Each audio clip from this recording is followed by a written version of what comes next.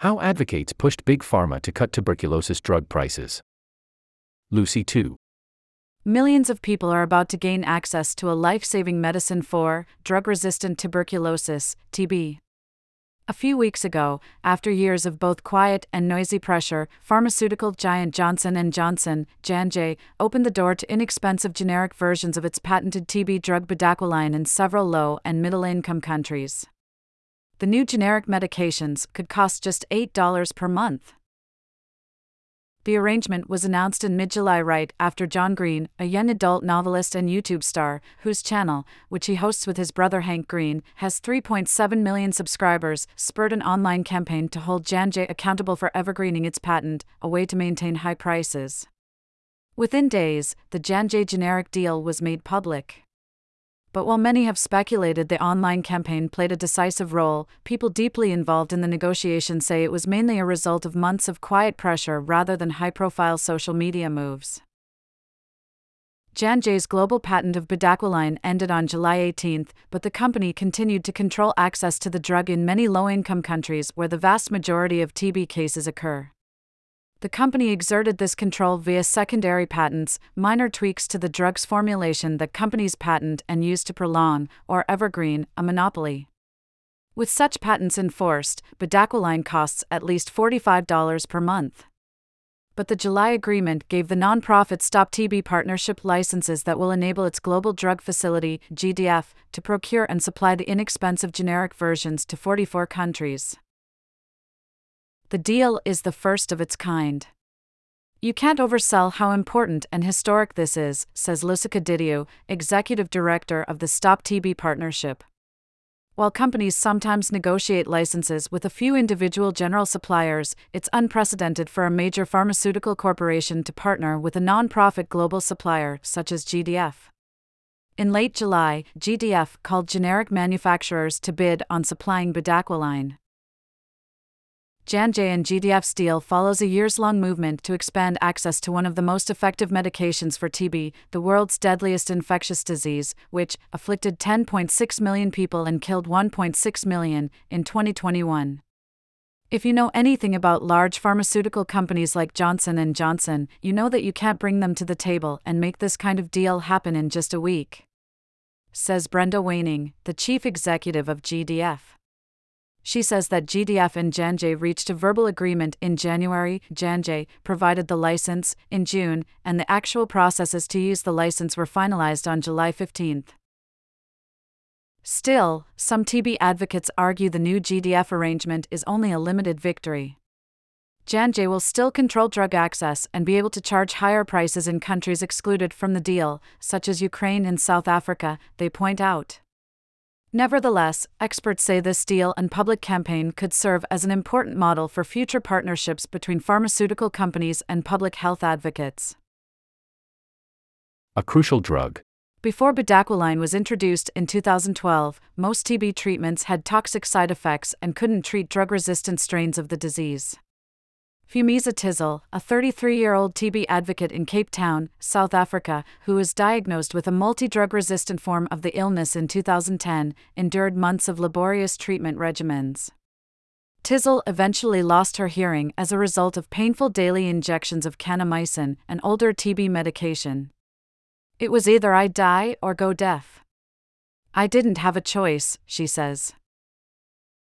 As the first new TB medicine in more than 4 decades, bedaquiline quickly became a linchpin of TB treatment because of its superior effectiveness and safety. But the drug was also expensive. A 6-month course of bedaquiline originally cost $900 in low-income countries, although J&J eventually lowered that price to $340 in 2020. Even that cost was prohibitive for public health agencies in many low-income countries, which often opt to buy fewer courses of bedaquiline and use older, more toxic TB drugs because they are cheaper. We have the drugs to cure patients of tuberculosis, but treatment is out of reach for so many people because of the sheer cost, Tizzle says. The idea that people are forced to make the same choice I did, die or go deaf or experience some other horrible side effect, when they don't need to anymore, it makes me so sad and frustrated. It should be patients over profits. Although the primary patent on bedaquiline expired on July 18, J&J holds several secondary patents in 44 countries that GDF supplies. Most of these protections extend to 2027. This would have prevented bedaquiline from reaching some of the people in these countries, where 3/4 of TB cases occur each year. J&J has defended its secondary patents by arguing that the profits it makes are vital for developing innovative medicines to eradicate diseases such as TB. In contrast, generic manufacturers do not typically reinvest in the development of new medicines, J&J said, in a statement to the medical news service MedPage Today. Some TB advocates aren't convinced by the company's argument. "I don't buy it for a second," says Lynette Keneally-Mabote, an intellectual property expert who specializes in TB and HIV drugs. Mabote notes that J&J supplied less than half of the funds needed to develop and market bedaquiline, while public sector investments contributed about $455 million to $747 million. The research and development argument falls apart when you realize bedaquiline is actually a global public good, she adds. Growing pressure. The campaign to secure global access to bedaquiline has been mounting for more than a decade. Waning says GDF and J&J have collaborated for several years to procure and distribute TB medicines, including bedaquiline. During that time, we were very aware of the July 18 expiration date on Johnson & Johnson's original patent over the drug, Waning says. GDF feared that J&J's secondary patents could lead to patchwork availability of bedaquiline. The company could uphold its monopoly in some countries, while others gained access to potentially less regulated versions of the drug. Last year, we realized it was now or never, and we had the chance to make a big proposal. Over several months, Stop TB Partnership met with J&J to negotiate a deal for global generic licenses. Waning explains that one of J&J's primary concerns was unfettered development and use of bedaquiline, which could contribute to long-term antibiotic resistance. "You want to make sure that your market is such that you have supply security and that quality products are provided in a responsible manner," Waning says. "I think that's something that was very attractive about GDF to J&J.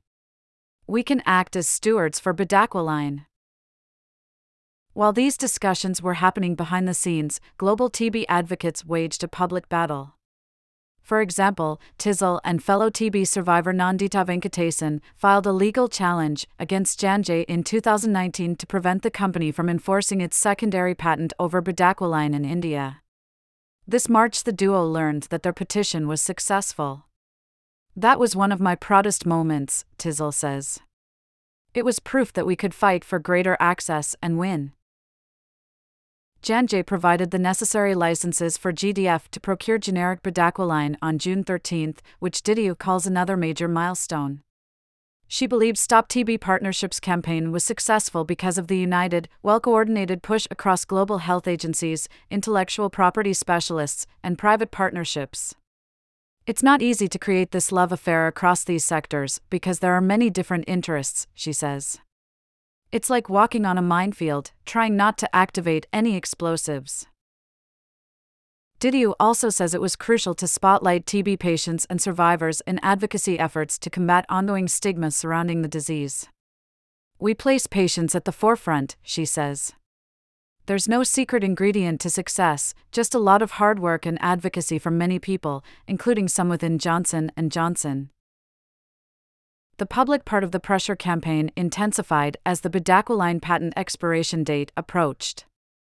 On July 11, Green, who has 4.5 million followers on Twitter in addition to his millions of YouTube subscribers, released a video entitled "Barely Contained Rage," an open letter to Johnson & Johnson.